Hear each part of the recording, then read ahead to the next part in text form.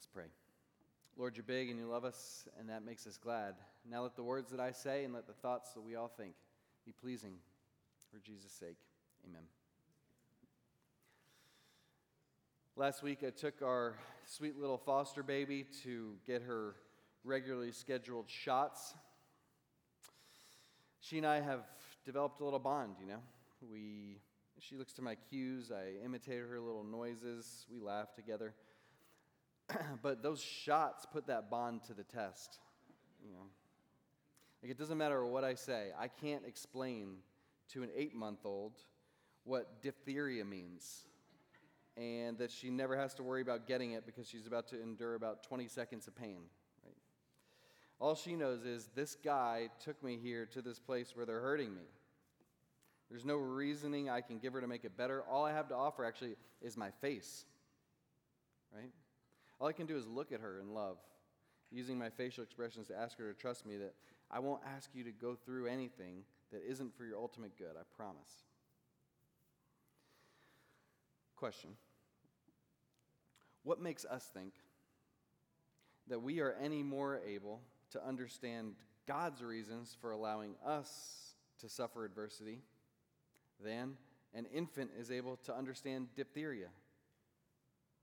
Like, if there are things that an adult human just can't get through to an infant human because of that infant's limitations, doesn't it follow that there would be things that God just can't get through to a human being because of the human's limitations? That's a bit of what the Apostle Paul seemed to have experienced in 2 Corinthians 12. Would you turn there with me? 2 Corinthians chapter 12. Grab a Bible app. Follow along. This is our second to last week of our sermon series on the attributes of God. No one greater, we've said. Since January, we've been trying to figure out who God really is, instead of just imagining him to be whatever we'd like him to be. And so we've walked through these attributes or characteristics that Scripture attributes to God, such that no greater being could ever exist. Today's attribute we're looking at is God's wisdom.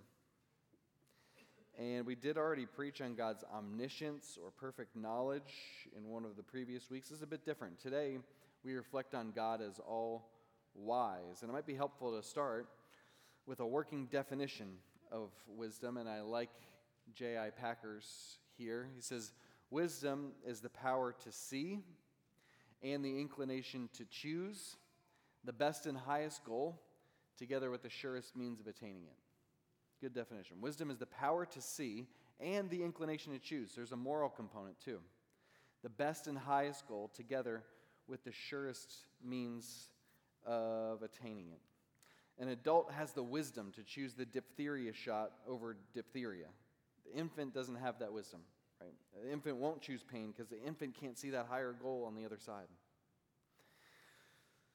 So then, are we meant to think about it this way, perhaps? Like, here's infant wisdom, here's adult human wisdom, and then here's God's wisdom. Like, each a greater magnitude than the one before. Is that how it works? If you've been around the other weeks of this series, it probably won't surprise you when I say, not exactly. The Bible talks as if God has a wisdom that's not just of a higher degree than our wisdom, but rather is categorically different from our wisdom. His ways are unsearchable. He's immortal, invisible, God only wise, as the old hymn said, meaning that there's a sense in which his infinite wisdom is utterly one of a kind, even as we attempt to reflect it in our own pursuit of wisdom. So to our text here today, 2 Corinthians 12. Backdrop, opponents of the Apostle Paul have attempted to poison the people of Corinth against him, saying things like, we might imagine, hey, should Paul really be so respected here? Like, yeah, he had a cool experience with God on the Damascus Road, but that was a long time ago. What makes him anything special recently, right? Isn't he kind of unimpressive? So Paul then is in the awkward position of A, desiring strongly that his friends in Corinth don't think too much or too highly of him, but B, desiring strongly that his friends in Corinth don't get led astray by these false teachers who are attacking the credibility of his message. And he's so uncomfortable sharing the story he's about to share in the verses we're about to read that he starts out sharing it in the third person as if it's about somebody else before he realizes he's talking about himself. Right? So let's read what Paul writes in verses 1 to 10 of 2 Corinthians 12 and see if you catch his account of God's wisdom prevailing in his experience. 2 Corinthians 12. It says, boasting is necessary. It's not profitable, but I will move on to visions and revelations of the Lord. And then he goes to describe it. He says, I know a man in Christ, speaking in the third person, who was caught up to the third heaven 14 years ago. Whether he was in the body or out of the body, I don't know. God knows. I know that this man, whether in the body or out of the body, I don't know. God knows, was caught up into paradise and heard inexpressible words, which a human being is not allowed to speak. I will boast about this person, but not about myself, except of my weaknesses. For if I want to boast, I wouldn't be a fool, because I would be telling the truth. But I'll spare you so that no one can credit me with something beyond what he sees in me or hears from me, especially because of the extraordinary revelations. Therefore, so that I would not exalt myself, a thorn in the flesh was given to me, a messenger of Satan to torment me so that I would not exalt myself. Concerning this, I pleaded with the Lord 3 times that it would leave me. But he said to me, my grace is sufficient for you, for my power is perfected in weakness. Therefore, I will most gladly boast all the more about my weaknesses, so that Christ's power may reside in me. So I take pleasure in weaknesses, insults, hardships, persecutions, and in difficulties for the sake of Christ. For when I am weak, then I am strong.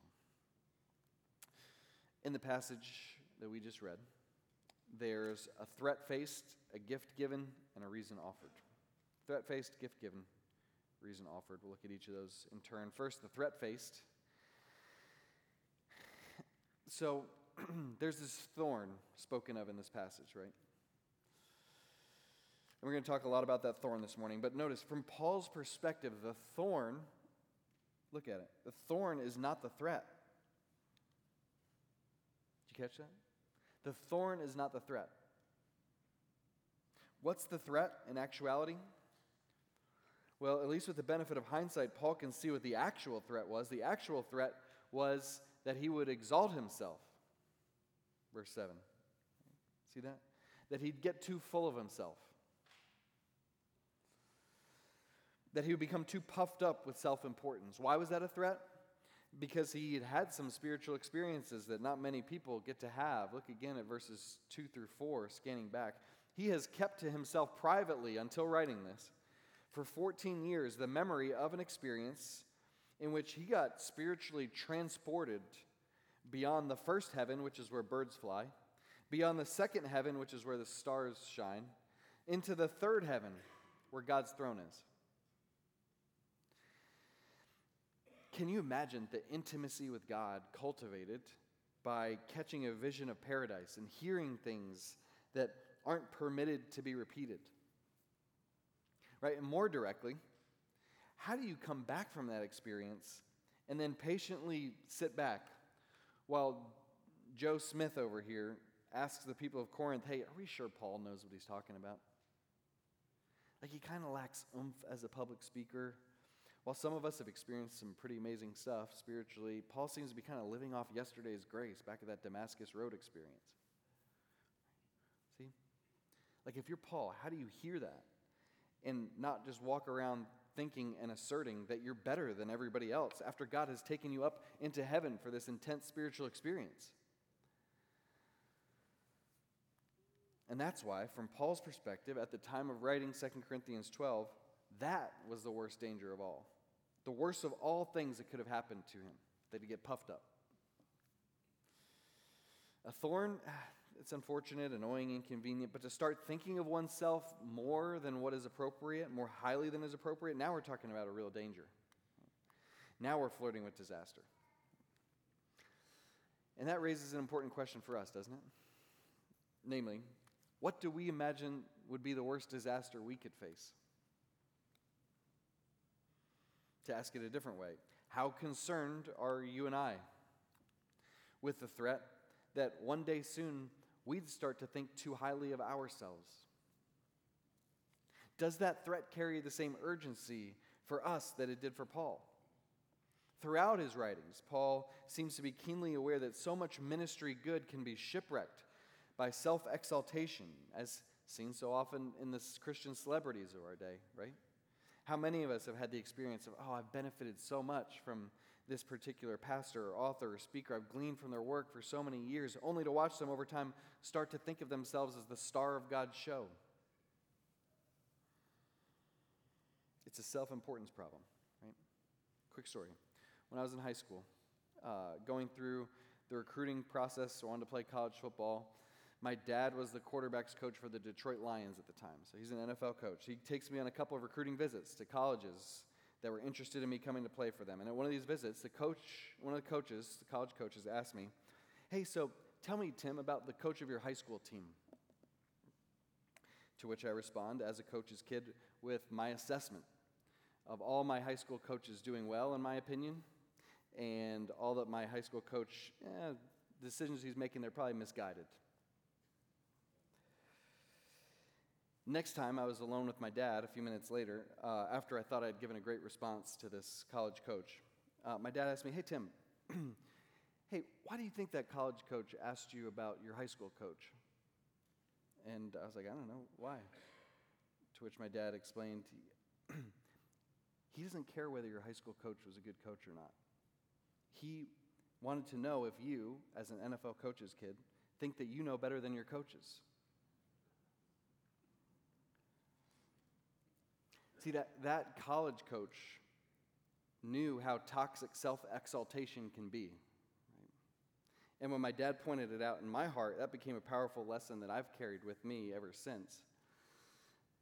But listen, not many leaders today in any field seem to share Paul's sensitivity to the danger of self-exaltation. Right? And part of it's on who we choose as our leaders. Right? We keep elevating and promoting and recruiting winners, no matter how brash, no matter how prideful they are in their winning. Right? In the political arena, there are even Christians who now openly boast that they're looking for that in their elected officials. Like, don't give us somebody who apologizes. That's weakness. The more brazen, the better, because that's how you win. I've heard Christians say this. And so we end up with CEOs and governors and mayors and, God forbid, pastors, for whom self-exaltation is not seen as a danger, it's their brand. And let me tell you, if not for God's grace, that would be my brand. I know it would. And if anybody who knew me in college ever tunes into this message and pulls it up online, they'll be like, "What do you mean, self-exaltation? That's you, Tim." Because I know it was, and I'm scared to death about going back down that road again.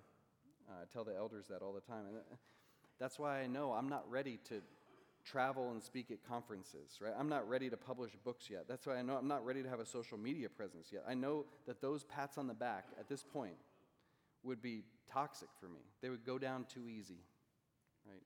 They would taste too good, and I'd keep coming back for more. I just know that about myself. That's why, for me personally, whatever thorns come my way, so to speak, even the ones I feel hinder me from having the ministry impact that I'd like to have, I keep reminding myself, hey, those thorns aren't the threat. The threat is what kind of self-important person I might become if I was living a life without thorns. See what I mean? The thorn then becomes a gift. That's the way Paul sees it. Let's unpack that next. Gift given is the thorn in the flesh. Here's the thorn part, verses 7 and 8. It says, "Therefore, so I will not exalt myself, a thorn in the flesh is given to me." There's a gift. Yet it's a messenger of Satan to torment me, so I will not exalt myself. Concerning this, I plead with the Lord 3 times that it would leave me. So clearly, Paul's using a metaphor here when he speaks of this thorn. So what's the thorn in the flesh refer to? The short answer is that we don't know. And as interesting as it may be to conjecture, and many have, we always want to be careful spending too much time asking questions that the text itself isn't interested in answering. Most scholars believe it's very likely that the thorn is some kind of recurring physical ailment, hence the flesh emphasis here, a physical ailment that deters Paul from doing some of what he wants to do in ministry.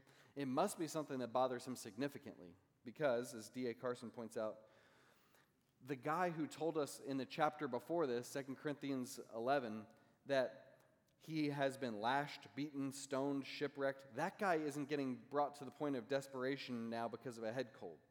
Right?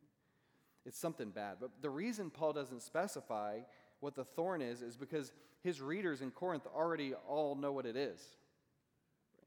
When they read this, they're like, oh yeah, Paul's whatever, his blindness maybe, his malaria, whatever it is, because they know him. They know what his thorn is. We don't get that the way that they do when we read this, but I think that's the genius of the Holy Spirit's oversight of the writing of this text, right? Because if it were specified what the thorn is, then you know what we would do. We would act like the lessons here in 2 Corinthians 12 are only applicable to that one narrow type of condition, but maybe not applicable to mine, to what I'm going through, my thorn. Right? In contrast, as it stands here, we can see how this thorn, so to speak, could legitimately speak to us in any number of struggles that befall us and get in the way of the hopes we had for our lives. A physical condition? Yeah, for sure. But an adult child whose life has gone astray, a toxic workplace, a difficult marriage, a personal failure. Right? God was bringing this passage to mind for me personally over and over this week as I was working through it. Here was my week, and I'd share this just to communicate that this isn't abstract talk for any of us, right?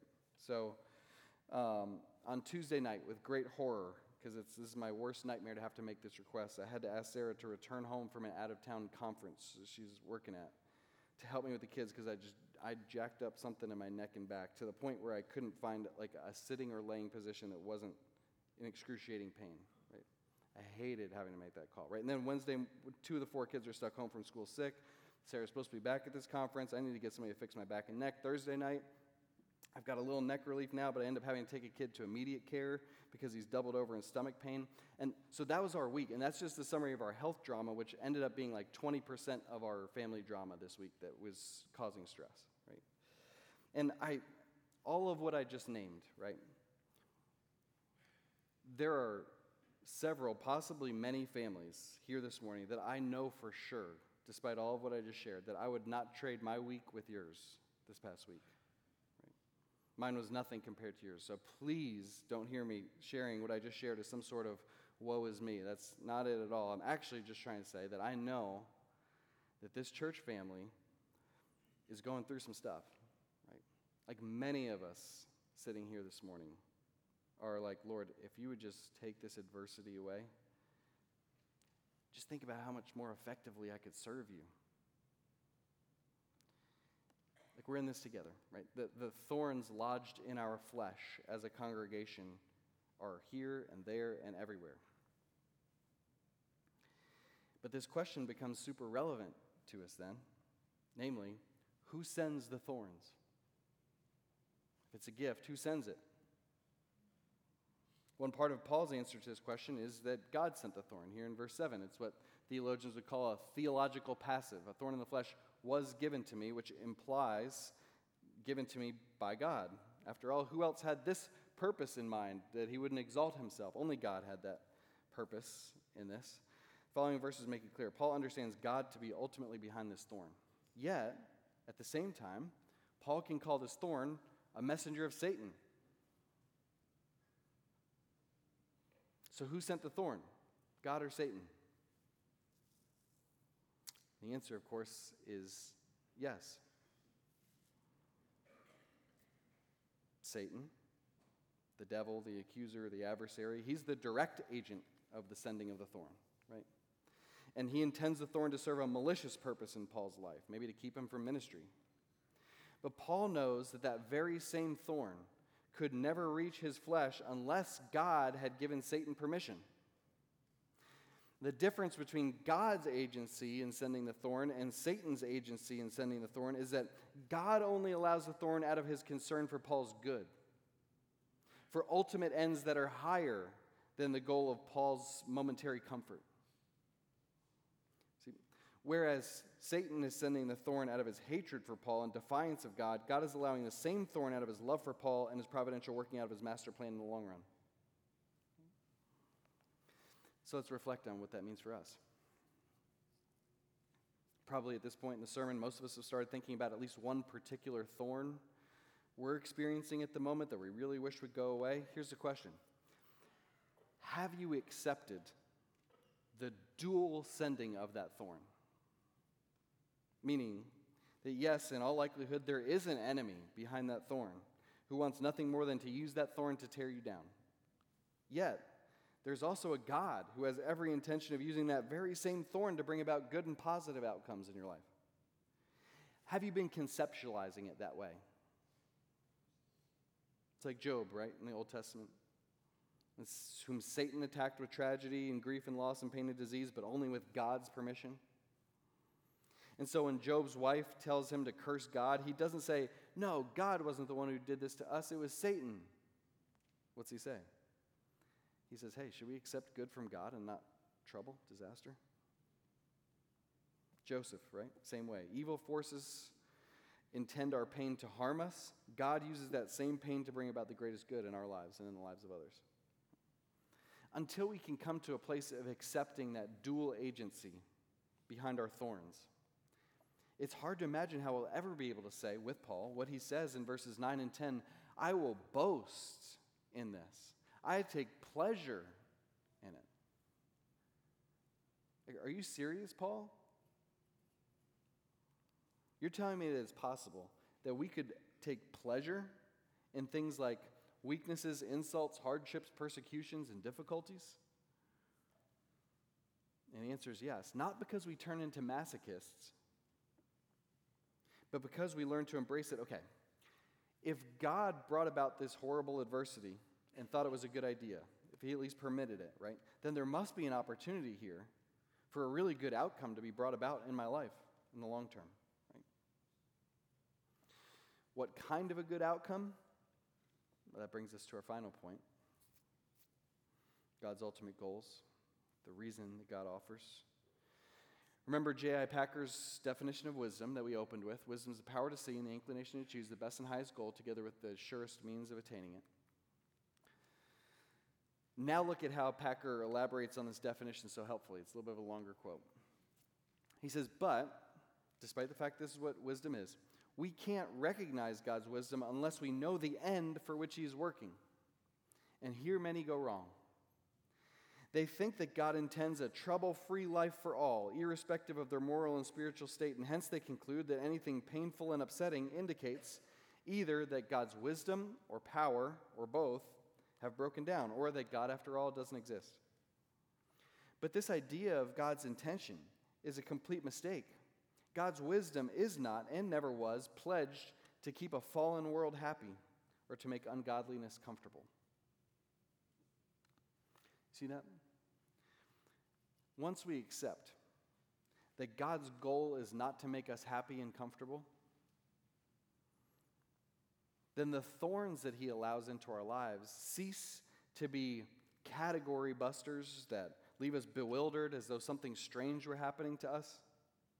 Now the thorns become what we expect to an extent, right? After all, isn't this what Jesus told us our lives would be like if we follow him? Matthew 10, right? You're going to get handed over to the courts. You're going to be beaten. You're going to be betrayed. You're going to be hated. Endure it all to the end and you'll be saved. So what exactly are we surprised by? Why do we feel so wronged that our lives have ended up being hard? What justification do we have? And I'm speaking to myself first and foremost here. What justification do we have for bitterness? He told us what this was going to be. We want God's highest goal to be making our lives comfortable. But he's not interested in our input in the matter of what his goals should be. He's just not, right? He's got different goals he's working toward. And what are those goals specifically? Well, we need to note here in our text that even Paul doesn't seem to fully know. Job didn't fully know, right? Even after his prolonged multiple chapter conversation with God at the end of the book of Job, Job was never even told the basics of what you and I know as readers from chapters 1 and 2 about what happened in heaven that led to Job's adversity. Job doesn't even get that. He knows now that he's in heaven with God, but he didn't know fully while he was here on earth. So we should expect that we won't always know all the ultimate goals God is working toward while we're right in the thick of the pain of our thorns. That said, haven't many of us had some version of this experience at some point, right? Thorn comes into our life. Why in the world would God ever allow this thorn? Years later, now I can see at least one good thing that came out of that thorn that never would have happened otherwise. Right? Who's had an experience like that? Some version of it. Right? Most of us have, right? Don't we sometimes get some sort of limited insight over time when we look back? Can't we at least sometimes see a little of the outer edges of what God was doing in hindsight? And I think that's how we should think of what Paul gets here in this passage, right? What he's originally told by Jesus in verse 9, my grace is sufficient for you, for my power is perfected in weakness. That's Jesus' response to Paul's prayers. That didn't answer all the questions that Paul probably had, right? Like if Jesus said this to me, I'd say, my grace is sufficient for you. Like, in what way, Jesus? Tell me more, right? My power is perfected in weakness. Well, Jesus, how will this play out in my particular situation? See, even a direct verbal response from Jesus himself, which is what Paul gets, what we often don't get, still leaves for significant mystery regarding God's hidden purposes in allowing this thorn. Right? But in a general sense, over time anyway, Paul's able to reflect on these words from Jesus and see, here's how God tends to want to operate. By demonstrating his strength through weak people. For when I am weak, then I am strong. Paul says some version of that in many of his letters and seems to have been born out of this experience. For when I am weak, then I'm strong. Right? And not just through weak people does God choose to work, but through people who know they're weak, who boast in that weakness because they're not ashamed about it. So this thorn then becomes something that reminds Paul of his human weakness, and as such, it presents an opportunity to put God's power on display in a way that wouldn't have been possible if it was, big, strong, invincible Paul who's so good at everything. No.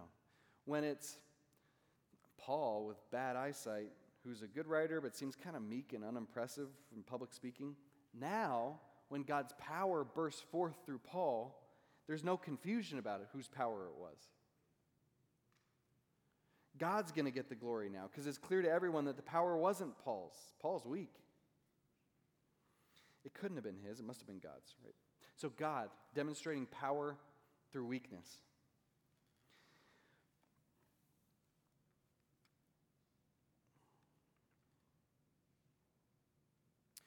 Could God be working toward other variations of this goal in our lives, or other goals altogether? Sure. Like maybe he'll allow you to go through hardship because he has in mind a particular person that he wants you to be able to empathize with and comfort years in the future. Maybe he'll allow you to go through hardship because there's someone who doesn't yet know Jesus who's going to find Jesus attractive once they see you walk through your trial faithfully without bitterness. Maybe he'll allow you to go through hardship because he just wants you to experience an intimacy with him that you'd frankly never pursue if you weren't in a state of desperate need. No matter what he's doing, we can be confident that, Romans 8:28, he's working for our ultimate good and for his ultimate glory, which are his two ultimate ends. So our big idea today is this. Because God alone is wise, let's trust him, even when he allows us to experience adversity. Because God alone is wise, not just more wise than us, because he is wisdom personified. Let us trust him, even when he allows us to experience adversity. See, as we struggle through this life riddled by thorns, we are the infants getting shots that we can't possibly understand, right? And as we scramble and we scramble for answers, but God so often prefers to give us something better than answers, namely his face, doesn't he? Not, hey, here are 3 reasons why I allowed you to go through this, but rather, here I am. Do you trust me that I'm wise? In other words, the older Christians in our lives were onto something when they would say, hey, I don't know the answers, but I know the one who has the answers.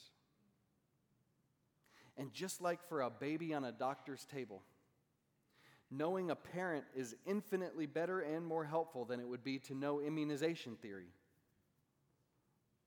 Similarly, for us, knowing God is infinitely better and more helpful than it would be to know the reasons for our pain. So, does that mean that we shouldn't pray for God to remove our thorns? No, we do pray for their removal. Right? There's no rebuke in this text, right? There's no indication that Paul was wrong to pray these 3 prayers for his trial to end, for God to remove the thorns. Sometimes God answers such prayers by granting relief from the thorn. He does sometimes do that. And so we are. Even this morning, we're going to provide some time to come up and pray right after this. Right? I'm going to ask the elders personally to pray over my back and neck. I'll tell you right now. I hope you'll come up for prayer too. But when we come up for prayer, let's come up not as we would come to a vending machine, but rather with this heart attitude. I'm going to plead with God for relief, but if he doesn't bring relief, I'm going to trust that he's wise and he's working toward higher purposes than my own. Anyone's welcome, by the way, to come up for prayer during a time of instrumental music and continuing into our last song. One final word, though. For the person who's here this morning, who maybe hasn't yet entered into a relationship with this all-wise God. Here's my question. Don't you want your life to be in the hands of someone much more discerning than you and I are about what are the best goals to pursue? I mean, look back on your life. In hindsight, haven't there been so many facepalm moments in which you can see now that you were pursuing the exact wrong goals in the exact wrong ways? I know I've had those, many, many of them. And guess what? 20 years from now, we're going to feel the same thing about the ways that we're inclined toward, the goals that we're inclined toward today when we look back on today. But there's a better way to entrust ourselves to the all-wise one and to his ultimate goals for our lives. Right? After all, he demonstrated his wisdom most supremely in the journey that led to this cross. Centuries in advance, he intricately set in motion this plan of salvation, working out step after step, dropping hint after hint until it came to its glorious completion at the cross 2,000 years ago. How many stood at the foot of the cross that day as Jesus died, saying, look at God's wisdom? None, right? On that day, it looked like a senseless tragedy at best. To others, it looked like good riddance. Yet in hindsight, we would one day be given eyes to see the thousands of layers of the wise plan that was being fulfilled here. In that moment of culmination, that there on the cross was the sacrificial lamb being slain. That there on the cross was the scapegoat being sent away into the wilderness. The wood was the ark that would save us from the flood. That tree was where the curse of Adam and Eve's tree would be undone. The hill where Jesus died was the hill where the firstborn son would be sacrificed in obedience to God. There it all was. Every page of the Bible leading up to this moment, pointing forward to what God in his wisdom had always planned to do there. In such a way that it seemed wise to approximately 0.0% of the people who were there to see it. All so that, because of what he did there, and by raising Jesus from the dead 3 days later, he could one day send Jesus back, as he one day will, to consummate the new age in which all of our thorns, all of them, will be in the rearview mirror. If your heart feels drawn to that sort of all-wise God, because he's drawing you. He's got ultimate purposes for your life that make your plans look laughably small in comparison. Won't you submit to his wise lordship? Let's pray.